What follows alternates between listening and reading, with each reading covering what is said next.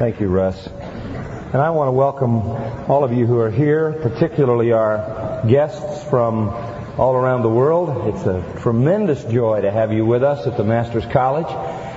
And we also want to welcome those of you who are here for our View Weekend. Special guests and students and even a few parents, I think, are here. And I also want to welcome our new chairs. Aren't you glad about our new chairs that we have in chapel?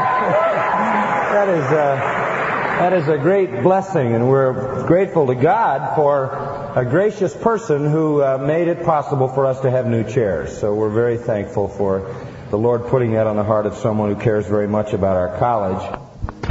Also, just excited to welcome all of you who are part of our college family, faculty, staff, and students as well. I want to share just a few thoughts with you briefly this morning.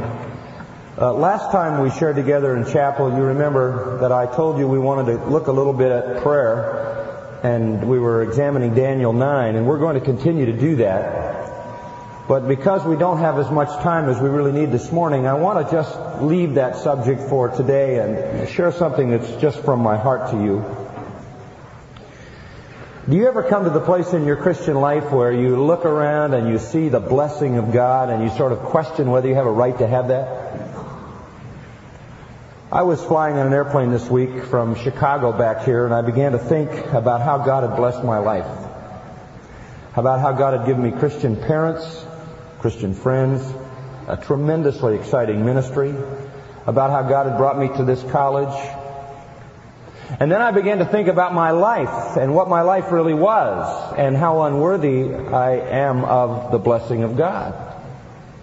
I remembered back to a few incidents when I was young that, for the most part, would have disqualified me from any effective ministry or any usefulness to God at all.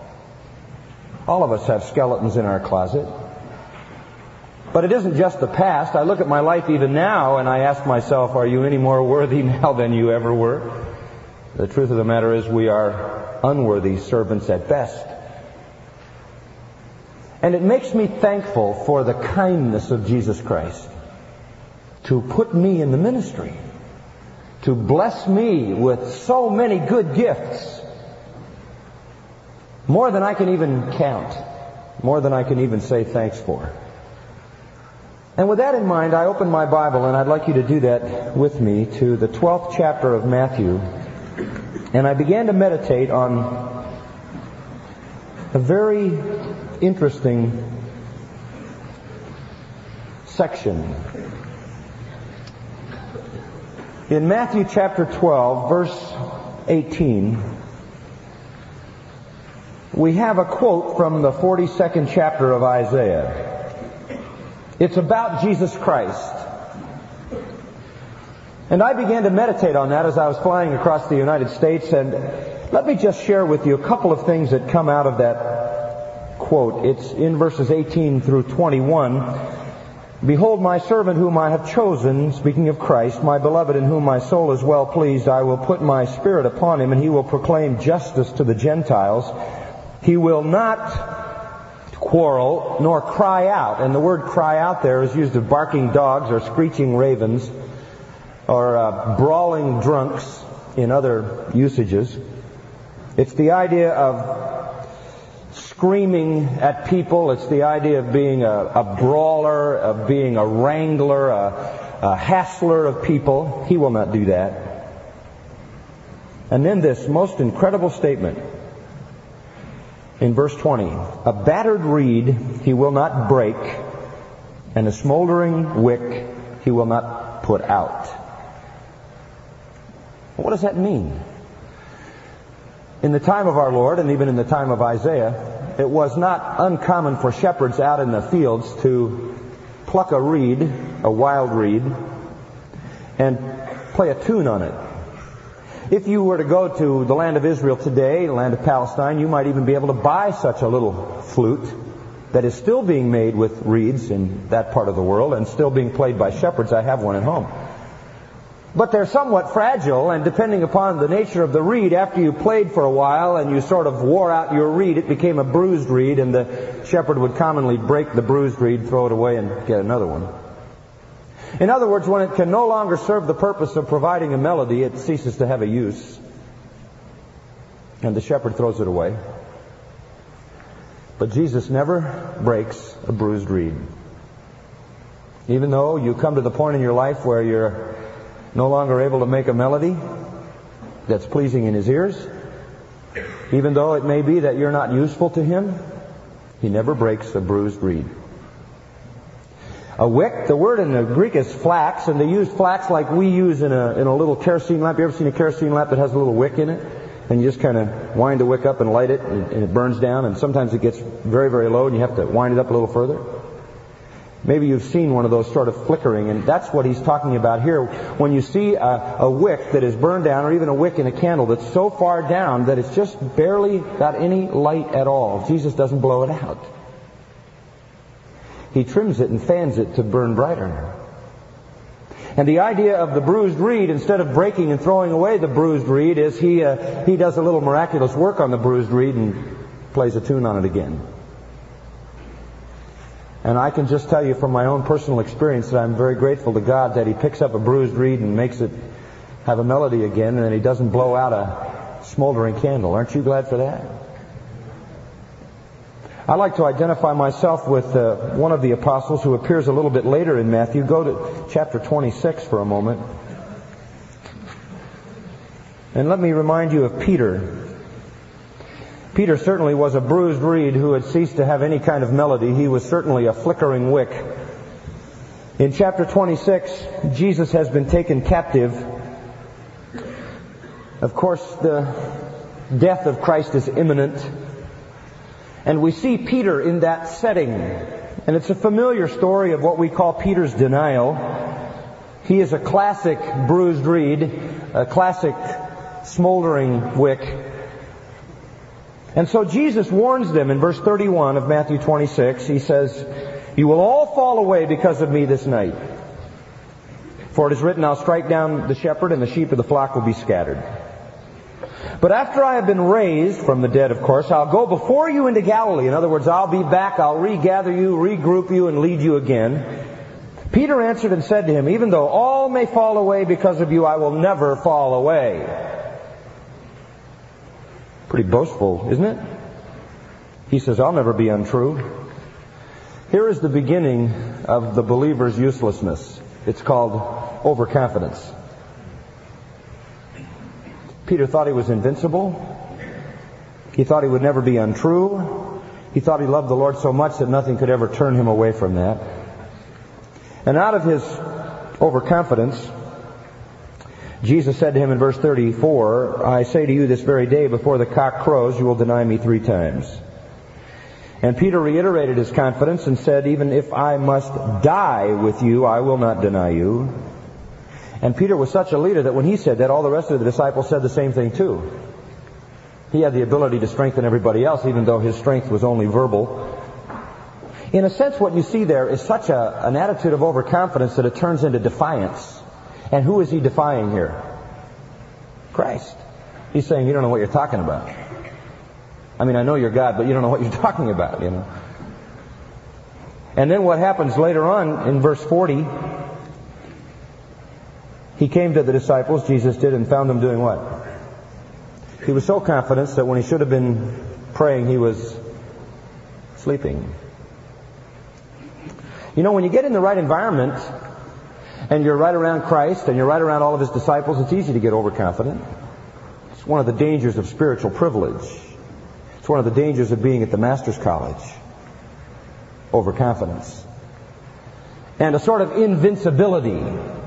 Spiritual invincibility. I would never do that. And so instead of being concerned to pray and stay on guard, you go to sleep.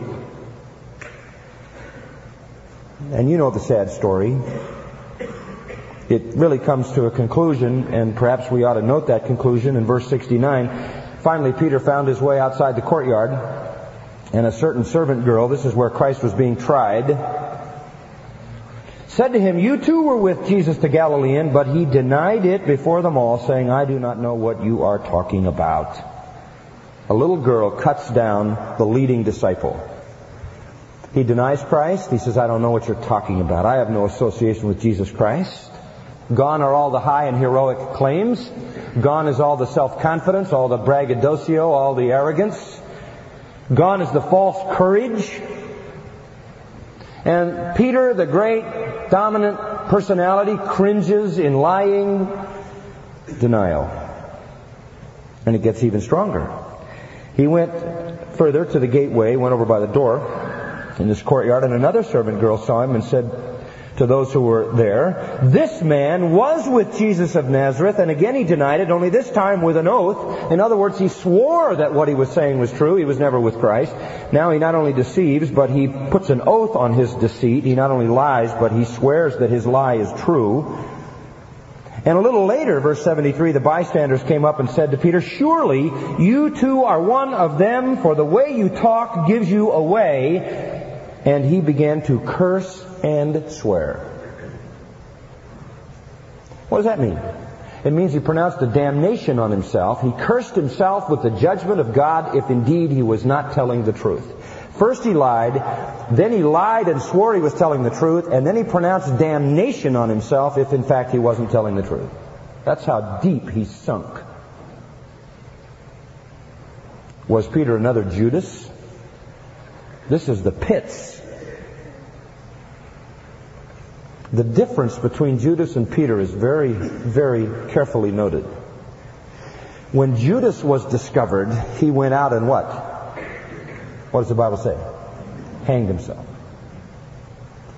When Peter realized what he had done, verse 75, he went out and what? And wept bitterly. With Judas there was no repentance, there was just remorse. With Peter there was repentance. Well, what about him? He is certainly a bruised reed, isn't he? I mean, he's not the instrument Jesus wants to pick up and play. He's certainly not providing a melody that's sweet to the ears of Christ, and he is at best a flickering wick. He's certainly not a bright light. What's Jesus going to do with this guy? By the way, James Stocker, who's written so many wonderful things about the life of Christ, said, it is not our sins that make us weep. It is when we see what kind of Savior we have sinned against. And I think that's what Peter saw. What does Jesus do with this kind of man? Let's go to John 21 and just wrap up our thinking. And look at how Jesus dealt with a bruised reed and a flickering wick. John 21. Now I want you to note very carefully. We'll start at the beginning of the chapter and just go through it very quickly, some of the key things that are essential for us to see here. Jesus had sent the disciples to Galilee and told them to go into a mountain and wait for him. He had risen from the dead by now. Peter has not seen Jesus Christ but on just a few occasions. And Jesus, according to the record of Scripture, has not particularly spoken to Peter in a direct way.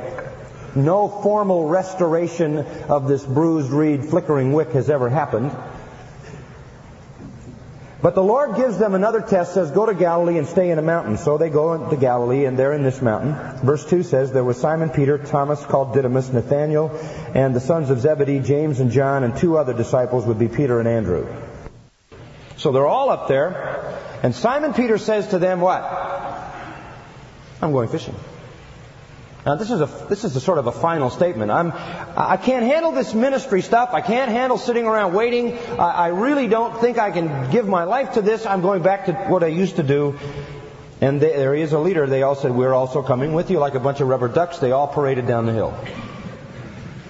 They went out and got into the boat, which may be an indication that they went back to the very boat, the definite article telling us it could be the very boat that Peter once owned or still owned. He was taking up his old profession. Boy, what a flickering wick. What a bruised reed. The Lord told him so simple, just go stay in a mountain. He couldn't even do that. I think partly because he had such a lack of self-confidence, because he had such a history of failure. And he was fearful. So day was breaking. And when the day broke, of course it says in verse 3, they caught nothing all night. And Peter, I'm sure, would have gone fishing with the idea that he could catch things. After all, he was a professional fisherman. I may not be able to preach. I may not be able to herald the kingdom. I may not be able to do the work of the Messiah. But there's one thing I can do, and that's catch fish. But he couldn't even do that because the Lord rerouted all the fish. None of them came near his boat. That would be one thing he would never be successful at. So day breaking, Jesus stood on the beach, and the disciples didn't know it was Jesus. He is there now to confront them in their disobedience. They're supposed to be in a mountain. They're down fishing. Jesus said, "Children, you do not have any fish, do you?" Which is not necessarily a good way to warm up the conversation with people who fished all night and caught nothing. And they answered him, "No." They may have mumbled some other things under their breath, but they're not recorded here. He said to them, "Cast the net on the right-hand side of the boat and you'll find a catch." They cast, therefore, and they were not able to haul it in because of the great number of fish. And the disciple whom Jesus loved, that's John, said to Peter, "It's the Lord." Only the Lord controls the fish. My reaction, if I was out there and somebody said, "Cast the net on the right side of the boat," I would have said, what is this? What do you mean the right side of the boat? Do you think the boat's standing still? Do you think the fish know the difference? Do you think we haven't tried that? But the power and authority in the voice of Jesus, they dropped the net on the right side. The Lord just sent out a divine whistle, and all the fish for many, many yards around just went to the boat, pulled them all in. And John was perceptive. He said, "It's the Lord." Peter, wanting to quickly get out of his disobedience into which he had led everybody else, dives into the water. This is the first guy in trouble, and it's always the first guy back. He dives in and starts to swim to shore. And the rest of the disciples are trying their best to get this net full of fish in while Peter's off swimming in to see Jesus, to make his explanation, So when they got out on the land, they saw a charcoal fire already laid and fish placed on it and bread. Jesus said to them, "Bring some of the fish which you have now caught."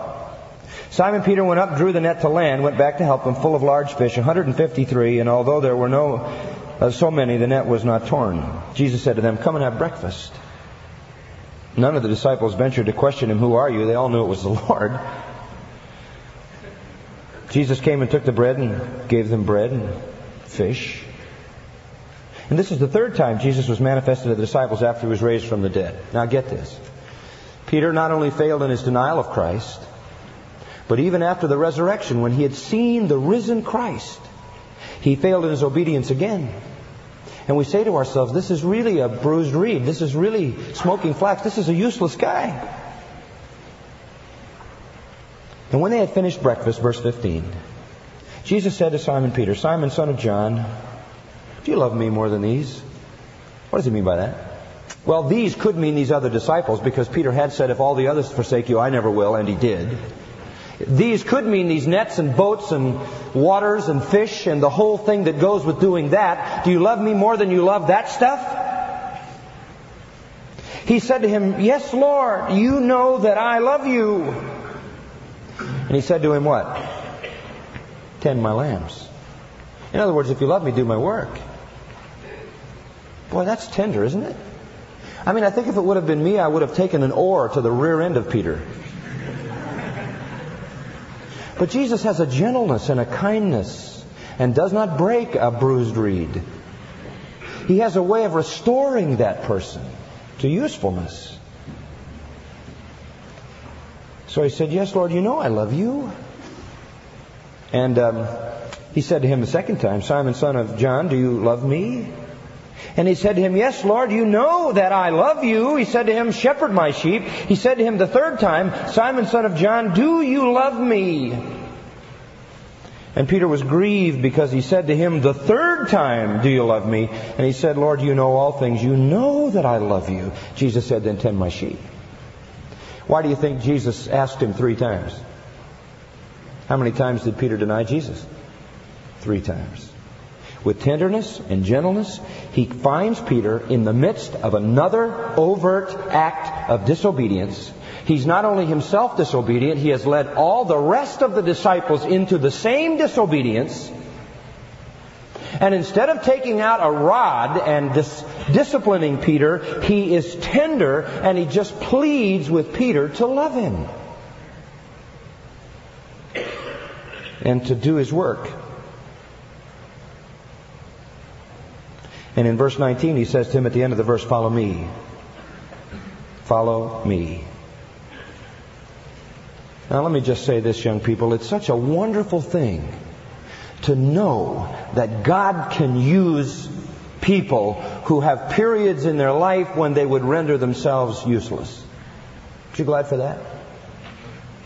The Apostle Paul over and over again affirmed the fact that he was unworthy to serve Jesus Christ. But he picks up the broken and he strengthens the weak and he fans the flame that is growing dim and he strengthens the bruised reed so that it may play again. And I just want you to know that from the depths of my heart, I'm glad for that kind of a Christ. Because I would have been rendered useless to his service long ago, were it not for the grace that he shows in restoring those of us who fall. The end of the story finds Peter in Jerusalem in Acts chapter 2. Look at it with me for just a moment. And all that brokenness and all that flickering seems to be in the past. Men of Israel, verse 22, Peter stands up in the middle of downtown Jerusalem with tens of thousands of people around, and he preaches, "Jesus, the Nazarene, a man attested to you by God with miracles and wonders and signs which God performed through him in your midst, just as you yourself know." Now he's preaching Christ to the same people to whom he denied Christ. "This man delivered up by the predetermined plan and foreknowledge of God, you nailed to a cross by the hands of godless men, and you put him to death." Now that's an indictment. That's bold stuff. "And God raised him up again, putting an end to the agony of death, since it was impossible for him to be held in its power." Boy, what courage in front of all those enemies. He was denying Christ to a little girl and another servant girl and a few folks at the home of the high priest when Christ was on trial. He was ashamed of Christ before those few people, and now he boldly preaches Christ and tells the whole civilization of Jerusalem, in effect, they have crucified their Messiah. And you remember the end of his sermon, how many people were saved? 3,000 people were converted. Now you're talking power, right? Can the Lord pick up a bruised reed and use it again? Can the Lord fan the flickering wick and use it again? You want to know something? Even that's not the end of the story of Peter. You know what happened to Peter on one occasion? He became the primary leader of the church of Jerusalem. He and his pal John. And then another guy joined them, the brother of our Lord by the name of James. And the three of them were the key leaders in the church in Jerusalem. And they were the ones who were really used by God to lead that church. You want to hear something interesting? Peter took a trip to Antioch. It's recorded in Galatians chapter 2. And when he got to Antioch, he had the habit of eating with the Gentiles. Why? God had told him, hey, Jew and Gentile one, no more distinction, no more ceremonies, Acts 10. So he would eat with the Gentiles. And then you know what happened? Some Jewish legalists showed up in Antioch. You know what Peter did? He refused to eat with the Gentiles. He was intimidated by the Jewish legalists who thought it was wrong to eat with Gentiles. And he fumbled and bumbled and stumbled again. And you know what the end of the story is? Read Galatians 2. The Apostle Paul was in Antioch, and Paul says, I stood in front of Peter nose to nose and told him off in front of everybody. Now that's pretty tough stuff. I mean, Paul was an apostle come lately. Peter was the patriarchal apostle. But he stood him nose to nose and told him off because he was dissimulating, is the word, because he was equivocating, because he was a hypocrite. When the Jews weren't there, he was eating with the Gentiles. As soon as the legalists showed up, he wanted to play their game. And he called him a hypocrite publicly. And there is his wick flickering again. And there the reed is broken or bruised again. Was that the end of Peter? Peter listened to Paul. And God used him to write 1 Peter, 2 Peter, which are a blessing to every generation that reads the Word of God. I just want you to know that from my own personal testimony and the affirmation of the authority of the Word of God, God picks up the broken and uses it to His glory again. And that gives all of us encouragement, doesn't it? Just know that God wants to use you in a mighty way. And we here at the Masters College want to be part of the process of fanning your flame and strengthening that reed. Let's pray together.